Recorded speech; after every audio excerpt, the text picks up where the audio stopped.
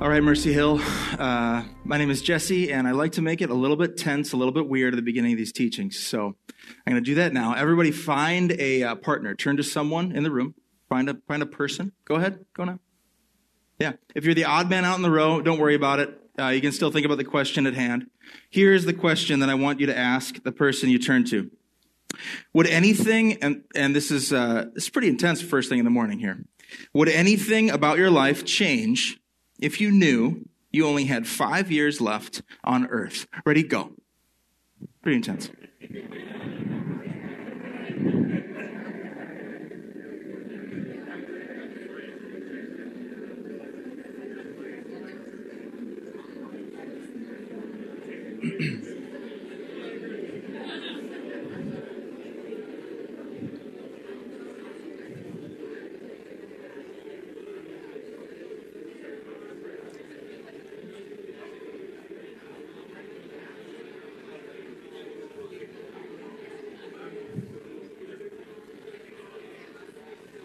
How would you spend your time differently at all? All right, 20 seconds.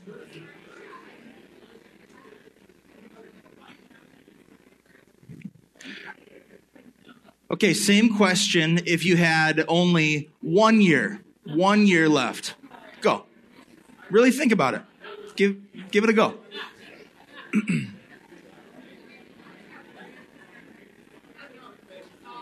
We're Christians. We can do this kind of weird thing.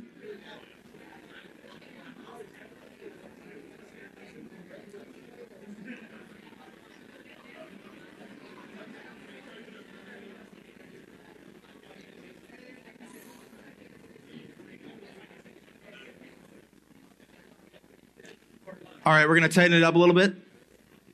Would anything change beyond that if you only had 1 month and you knew it? Would you spend your time differently if you had 1 month? In what way? Go. It's okay if the answer is no, if it's the same 1 year, 1 month.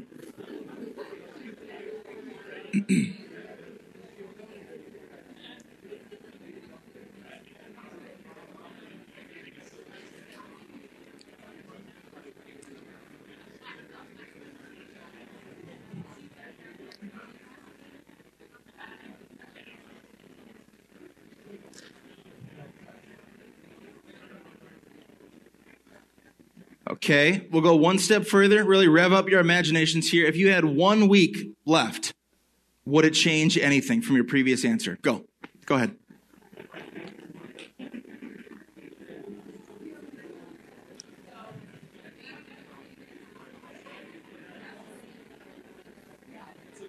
How would you spend your time?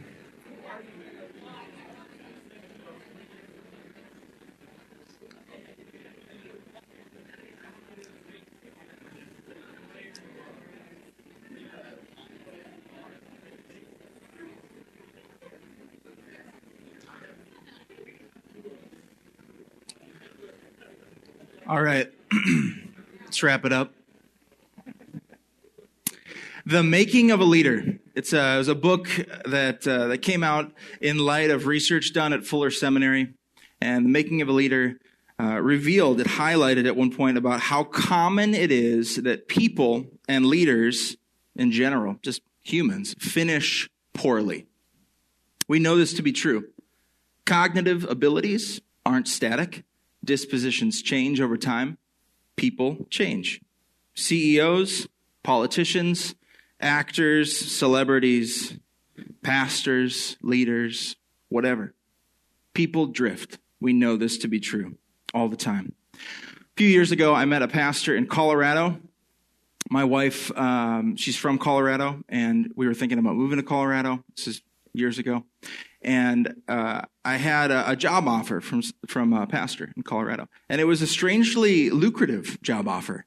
And that didn't make me suspicious at all. I was like, blessings from the Lord. This is great. In my mind, when I said blessings from the Lord, it was with a southern accent. And I was like, this is going to be awesome. And I fasted and prayed. And I felt, for whatever reason, a very strong leading not to work there and to not make some massive life change. And I found out years later that this pastor was siphoning money. It was like a golden parachute ruse. He was siphoning money from one church to another, embezzling and like $500,000 from a church. And all the while, he was having multiple affairs in his church. He was a really nice guy in person, really warm-hearted. But the church imploded, and it was a really bad thing. But that's not like a weird story, which is sad. People drift away from their values. It's all too common. The stuff we live for, the stuff we fight for, the stuff we believe in, people drift. And because of this, it's important to keep our values in front of us. One way to do this is the exercise we just did. If you had limited time, which you do, if you had limited time, would it change anything? How would you live differently? Another way to approach this idea is what my buddy does. I have a friend who works with couples, and he has them come up with a sort of family mission statement. A few words. For him and his wife, they came up with community, simplicity, generosity, and honesty. And when I say those words, it's kind of like, oh, that's awesome. But if you were to actually live out some of those words, like honesty, for instance, there would be a striving that would take place, a pain that would take place in order to live out your values. You'd lose battles. You'd burn bridges from being an honest person over time. A well-known pastor kept his values in front of him when he was challenged by a leadership book that he was reading to write his own eulogy, which is a little bit morbid. And he wrote this eulogy, and it became his legacy statement, which he still lives out today and greatly affects his life. Lots of ways to do this, to keep our values in front of us. What no one does is write down, I want to finish poorly. I want to become a shadow of myself and put my family last. And always take the easy way out and seek third the kingdom of God. No one does that. But a lot of people do. Keeping our values in front of us is important because we have a tendency to drift from what we value. We're nearing the end of Acts. It's been quite the journey. It's been awesome, right? And we're in Acts chapter 24 today, and the two prior chapters have yielded much excitement. Paul he's played in chapter 22, he's played the greatest temporal card that he has to play, that he is a citizen of the conquering empire. He's a Roman citizen. So he's brought before Roman leaders and the Sanhedrin. Those are Jewish leaders.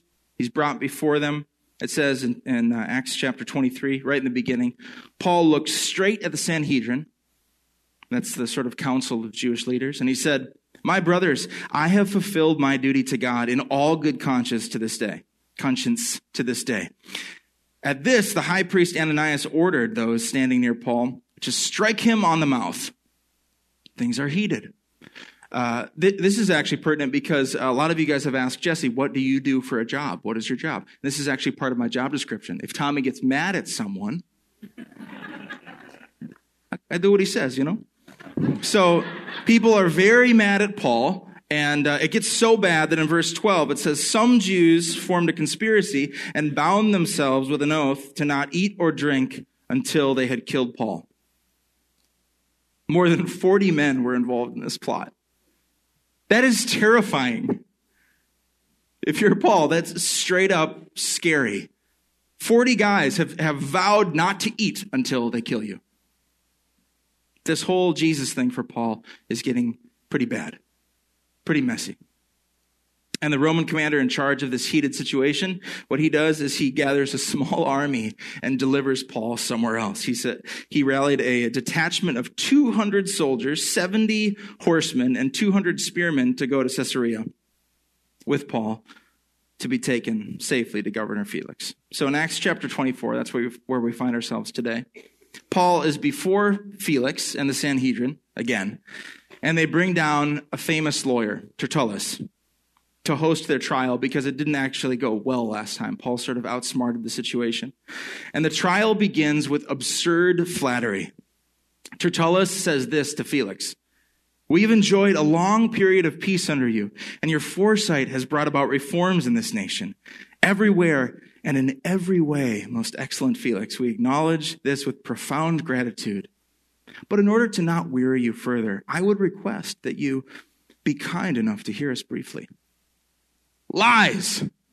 Felix had a brutal reign, and the Jews knew it at this point. Tacitus, a Roman historian, describes Felix like this. He said, Felix was in the position of a king, but ruled like a slave, implying that he was unruly and violent. He had a bloody trail behind his rule. So the Sanhedrin perjured themselves from the beginning of this trial, and they continued to lie about what happened. Tertullus implies that they simply seized Paul. They just seized Paul and had some formal charges against him. More lies. It's not what happened. And Felix knew this. Felix already knew this before the trial.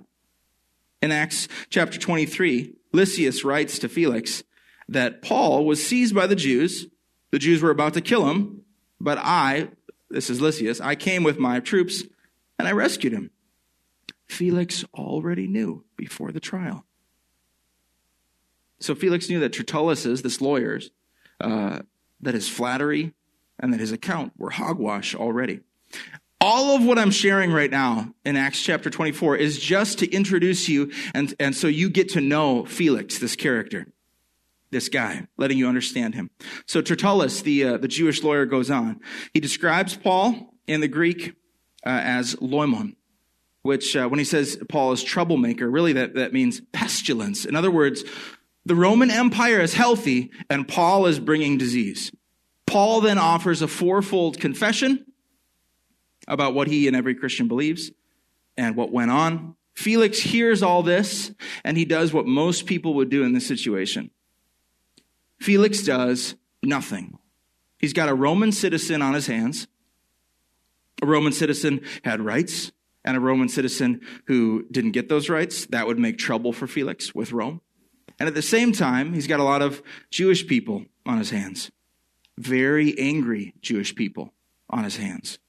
And he knows that very angry Jewish people on his hands in the past has caused revolutions. And when you're a governor and you have revolutions, you're in trouble with your boss, in this case, Rome. Remember Pontius Pilate? The ultimate reason that Pilate allowed Jesus to be crucified was just because he wanted to pacify the Jews. He was afraid to lose his job. Listen to this. This is verse 22. Felix, who was well acquainted with the way, adjourned the proceedings. When Lysias the commander comes, he said, I will decide your case. He ordered the centurion to keep Paul under guard, but to give him some freedom and permit his friends to take care of his needs. This whole verse is hilarious because days prior, Felix already read from Lysias this in verse 29 of Acts 23. This is Lysias writing to Felix. Felix read this letter. He already knew this. Lysias said, I found that the accusation had to do with questions about their law, but there was no charge against him that deserved death or imprisonment. So Felix knows this is just about the Sanhedrin. This is just about their theological security, and that Paul is innocent. So Felix says, I need to send for Lysias, and then I'll figure out what's going on. He already knew what was going on. And guess what? He never sends for Lysias because he already knew. He never sends for him. He was like Pilate. He was convinced of the testimony of the accused, but was afraid of the Jews. So what does he do? He does nothing. And he pacifies his conscience with this. He ordered the centurion, which is one guy over 100 other guys. He orders all of these guards to be over Paul, to keep Paul under guard, but to give him some freedom and permit his friends to take care of his needs. Thanks, Felix. Thanks for being such a great guy and protecting the innocent and having, for you to not make a decision. He didn't have to make any decision. And he kind of feels like, I did the right thing. I'm keeping him under house arrest. I'm not putting him in the dungeon where people typically in the first century died and the second century died. And guess who else visits Felix? Guess who else visits Paul? Felix. Not just Paul's friends, as Felix said, but Felix, the governor, this guy visits Paul and brings along his wife, Drusilla, for 2 years. Paul is under house arrest in Felix's house for 2 years. Felix is visiting him under house arrest that his friends may provide for Paul's needs. What a fascinating guy. So Felix was formerly a slave. So was his brother, Paulus. Paulus happened to be friends with Claudius Caesar. Under Paulus's request, Felix is set free from slavery, just like Paulus. And Felix is placed with this under this incredible authority, He's placed as procurator, as governor of the Jewish people, of the Jewish world. So he's got a fascinating backstory. Drusilla, his Jewish wife, was about 18 years old during this story, during Acts 24. And she was the daughter of King Agrippa I, who we read about in Acts chapter 12. This was the guy eaten by worms for his hubris.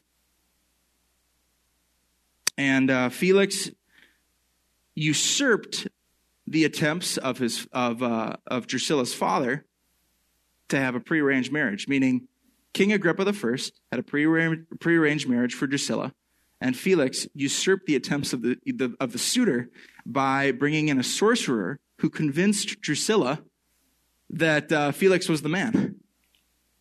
So Felix became her husband. This was his third marriage. I'll just pause for a moment here. I love that we can reference secular history in light of our worldview and with our worldview, because our worldview is rooted in human history. Don't take that for granted, Christians. Not every worldview is. If you're here and you're like maybe new to the faith, know that you are surrounded by a group of historians. We as Christians, we believe that our worldview actually happened in human history. And so we can read about human history and how it speaks of and interplays with the Bible. Isn't that great? Isn't that cool? I just love that.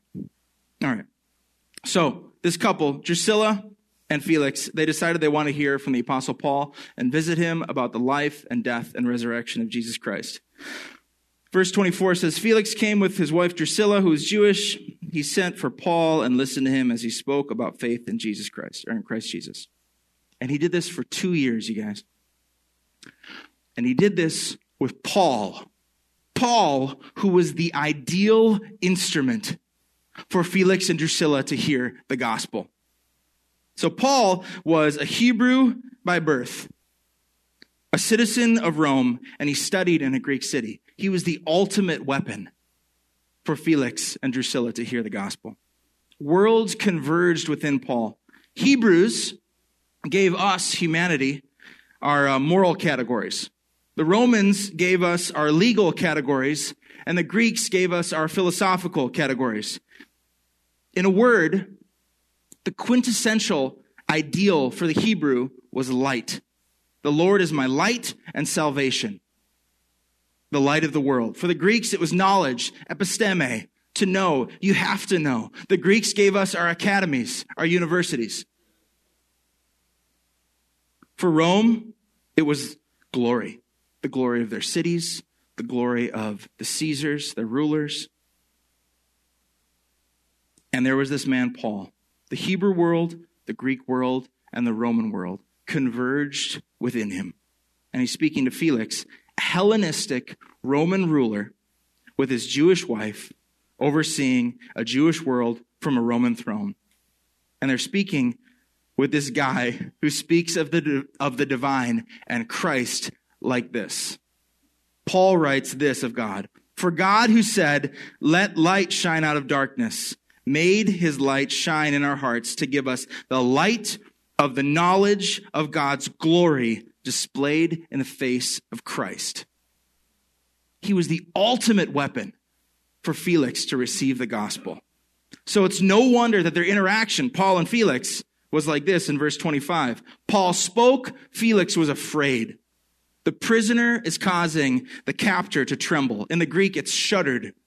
Felix trembles before Paul's account of the gospel.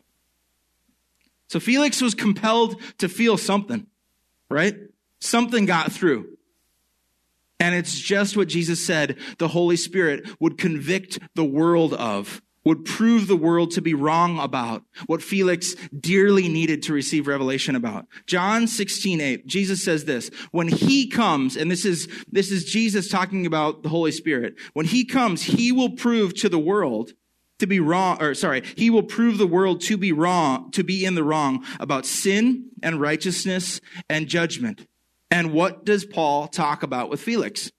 Verse 25, Paul talked about righteousness, self-control, and the judgment to come. So here's God's standard. You have to live up to it. If you don't, you get judged because you can't live up to it. Jesus Christ took the penalty, paid your judgment, and offers you righteousness by faith. So Felix is feeling it. Something is getting through. He's shuddered. He's trembled before the gospel. And what is his action step to his internal feelings about hearing the gospel? It says, Felix was afraid, and he said, that's enough for now. You may leave. When I find it convenient, I will send for you. So Felix is a procrastinating, people-pleasing, sexually sinning person who's emotionally impacted by the gospel and well acquainted with Christianity. That's right, well acquainted with Christianity. Verse 22, it says, he was well acquainted with the way. So who are we in the story? Are we the hero of faith on trial for our public ministry? Perhaps. Some of us. Are we disciple turned Sadducee, turned Pharisee, turned all too legalistic with embellished constructs about Scripture? Maybe some of us, but most of us in this church in particular are probably more like Felix. Hedging our bets, listening when convenient, betting on yourself or the world, and also putting some stock in God. A pattern of non-decision in our lives, not planning on overt big sin, but, seeing what happens. Sometimes, perhaps, we treat church like a conversation with Paul. I'll come for you when convenient. And when truly confronted, when truly challenged and confronted with our sin, how much of us feel and say, that's enough for now, you may leave. In the trial of Acts 24, there's a legal decision that Felix has to make. And there's also, really, this is a story about a personal decision that a man, Felix, has to make regarding Jesus. And it's a tragedy. He forfeits the opportunity. How many people have had the Apostle Paul live in their house for 2 years? And how many years have we done something very similar with the teachings of Jesus in our hearts, allowing Christianity to gather dust? How many years has self-control and judgment to come for some of us been ideas that you say, I will send for you, I will, when convenient? And maybe we go, maybe it's not as static as I'm talking about it. Maybe we go in and out of this. Either way, it's a tragedy of a kind of life to live like this for our days, like Felix. Because we know, most of us, when faced with the question, who is Jesus? What do you do with Jesus? We know. Was he liar? Was he lunatic? Was he embellished legend that accidentally changed the world and all of human history? Or was he Lord? Those are the options. Seriously, after church, if you have more options, I would love to hear. What do you do with Jesus? Most of us know. We know. His teachings aren't from around here. They are divine. Jesus, you are the chosen one of God. You are the anointed one of Israel. What you taught is for our lives, all of our lives. Your values are the way to live. Outside of your values, King Jesus, there is only destruction. We know. If you don't know, I truly pray that you have an encounter with the Spirit of God that you know.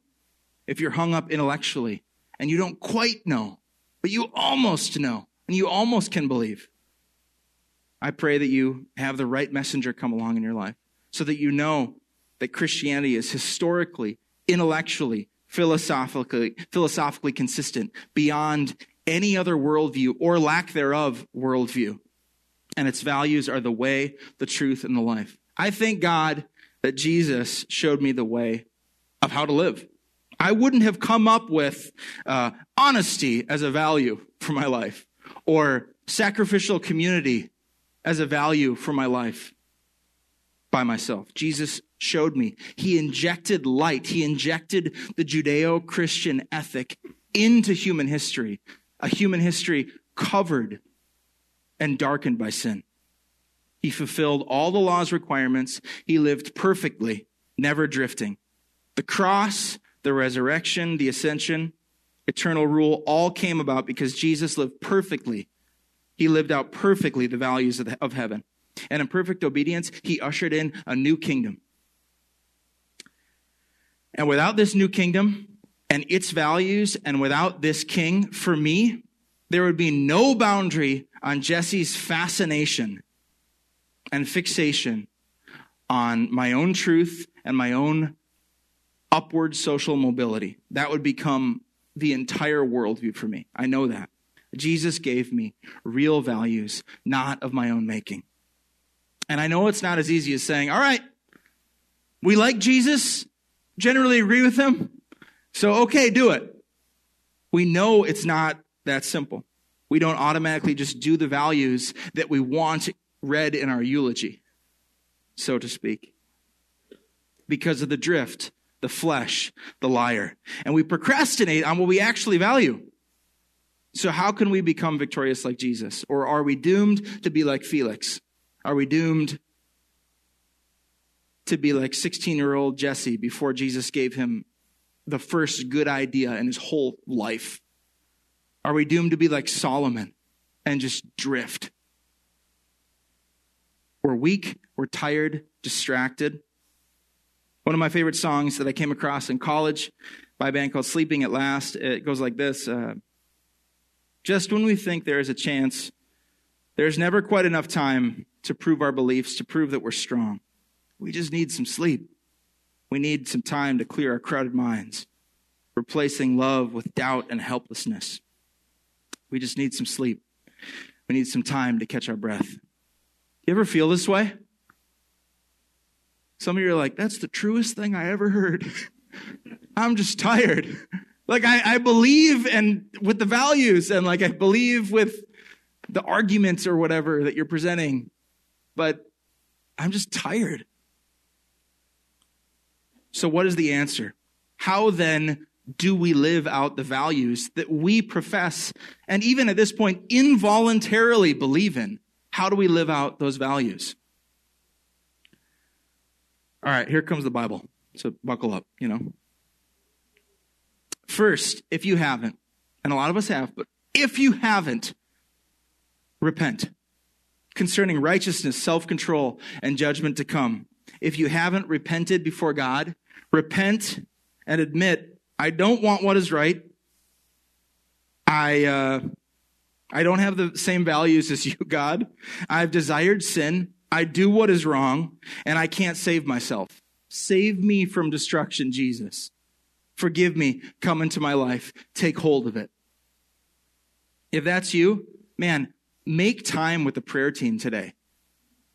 Like, the prayer room is back over there, not illuminated, but there's a sign that says prayer room. Like now or when we start singing at the end, just run back there. There's nothing more important than this decision. Nothing. And if you run back there and there's no one to pray, just be like, hey, there's no one to pray. Pray with me. You just got to do it.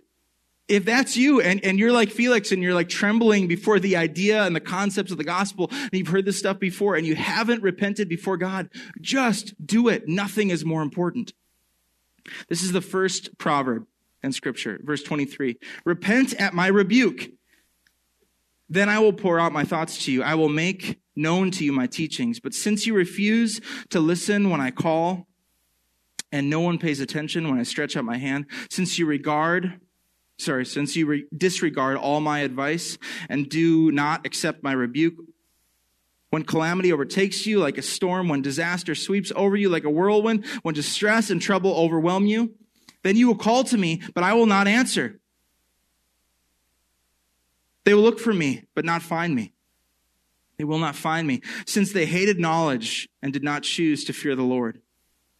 Since they would not accept my advice and spurn my rebuke, they will eat the fruits of their ways and be filled with the fruit of their schemes. For the waywardness of the simple will kill them, and the complacency of fools will destroy them. But whoever listens to me will live in safety and be at ease without fear of harm. Maybe you are well acquainted with the way, and perhaps you know what it is to be fearful of God, or even to have a deep, meaningful moment of repentance. And you got stuck along the way, procrastinating on something. Maybe you make room for your faith sometimes when convenient. Maybe today was a convenient enough day to come to church, but you're feeling like, Jesse, enough for now. Away from me. Shut up. I totally get it. A lot of us have taken on a posture of with church like, entertain me. You're waiting for the right sermon or the right song or moment to be moved or the right amount of trembling or feels. Many of us, though, have been given the revelation already. Paul has been in your house, so to speak, for years. And you're stuck in this tomorrow. Surely tomorrow. But what have we learned, church? Y'all sinners. What have we learned about our sin and about our addiction of all kinds and procrastination? Because we've had practice. We've learned that the flesh is not satisfied when you feed it, right? The machinery of the flesh always wants more, and you know it by now. So what are we filling the void with? You don't have to say it out loud, but you should repent of it, even now, at this place in your faith. What are you filling the void with? Fast food? It's not sinful. I don't think. Tobacco? Porn? Infinite television? Your phone? Human admiration? Your career? Again, not all that is like mortal sin, but a lot of it has to do with how you're using it as dissatisfaction in your life. So what are you filling the void with, and has it worked? No, it hasn't. You know that. Now you need it more, and your will becomes weaker, and you become more chemically dependent on it. And fathers, happy Father's Day, by the way. Don't just teach spiritual procrastination to your family. Don't teach, it's not that big of a deal. That's like, it's really a human thing, but that's like a classic guy move. It's not that big of a deal. I've heard so many guys process their addiction and they're filling the void like that. That disposition doesn't capture or teach that your body is a temple of the living Spirit of God, and that what God calls sacred is sacred.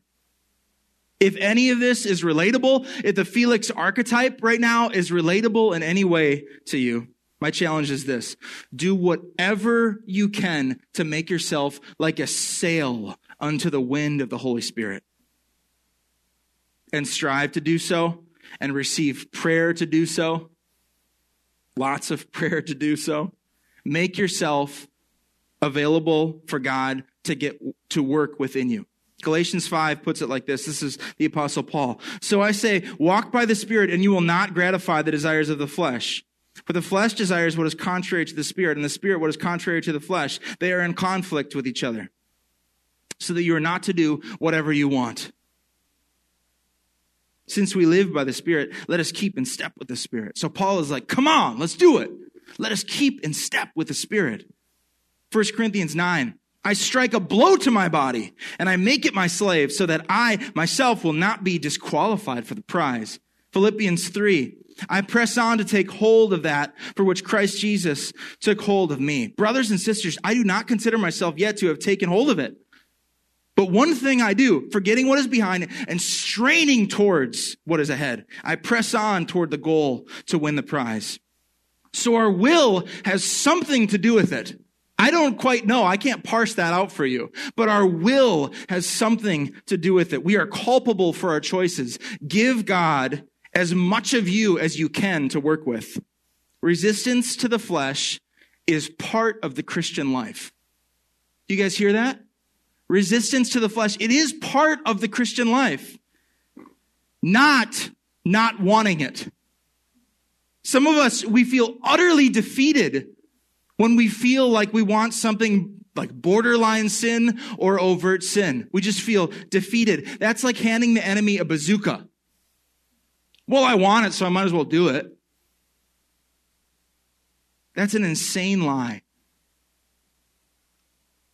Painful resistance to the lies of the flesh is part of the Christian life. The moments where we don't feel like doing the kingdom value that we believe in, that we would do, or that we say that we would do if we had a very short number of minutes on this earth left. The moment where we don't feel like doing the kingdom of value or what God calls sacred, but we do it anyway. That is such a huge part of life on earth as a Christian. Exercising that we do have will, that we're more than instinct, that we're different than the bird and the dog and the tree, that we can reason and that we truly do have a will.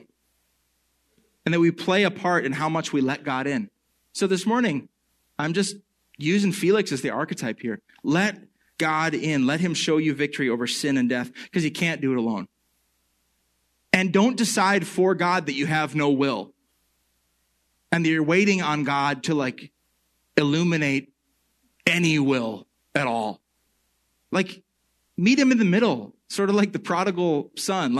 Come back home. The Father is waiting. Verse 16 of Acts 24, as Paul addresses Felix, he says, I strive always to keep my conscience clear before God and man. May we make ourselves available to the Spirit of God. May we strive to walk in step with it. I'll end with this. John 15:4. Remain in me as I also remain in you. This is Jesus saying, come on, remain in me, to his disciples, as I also remain in you. No branch can bear fruit by itself. It must remain in the vine. Neither can you bear fruit unless you remain in me. Let's pray.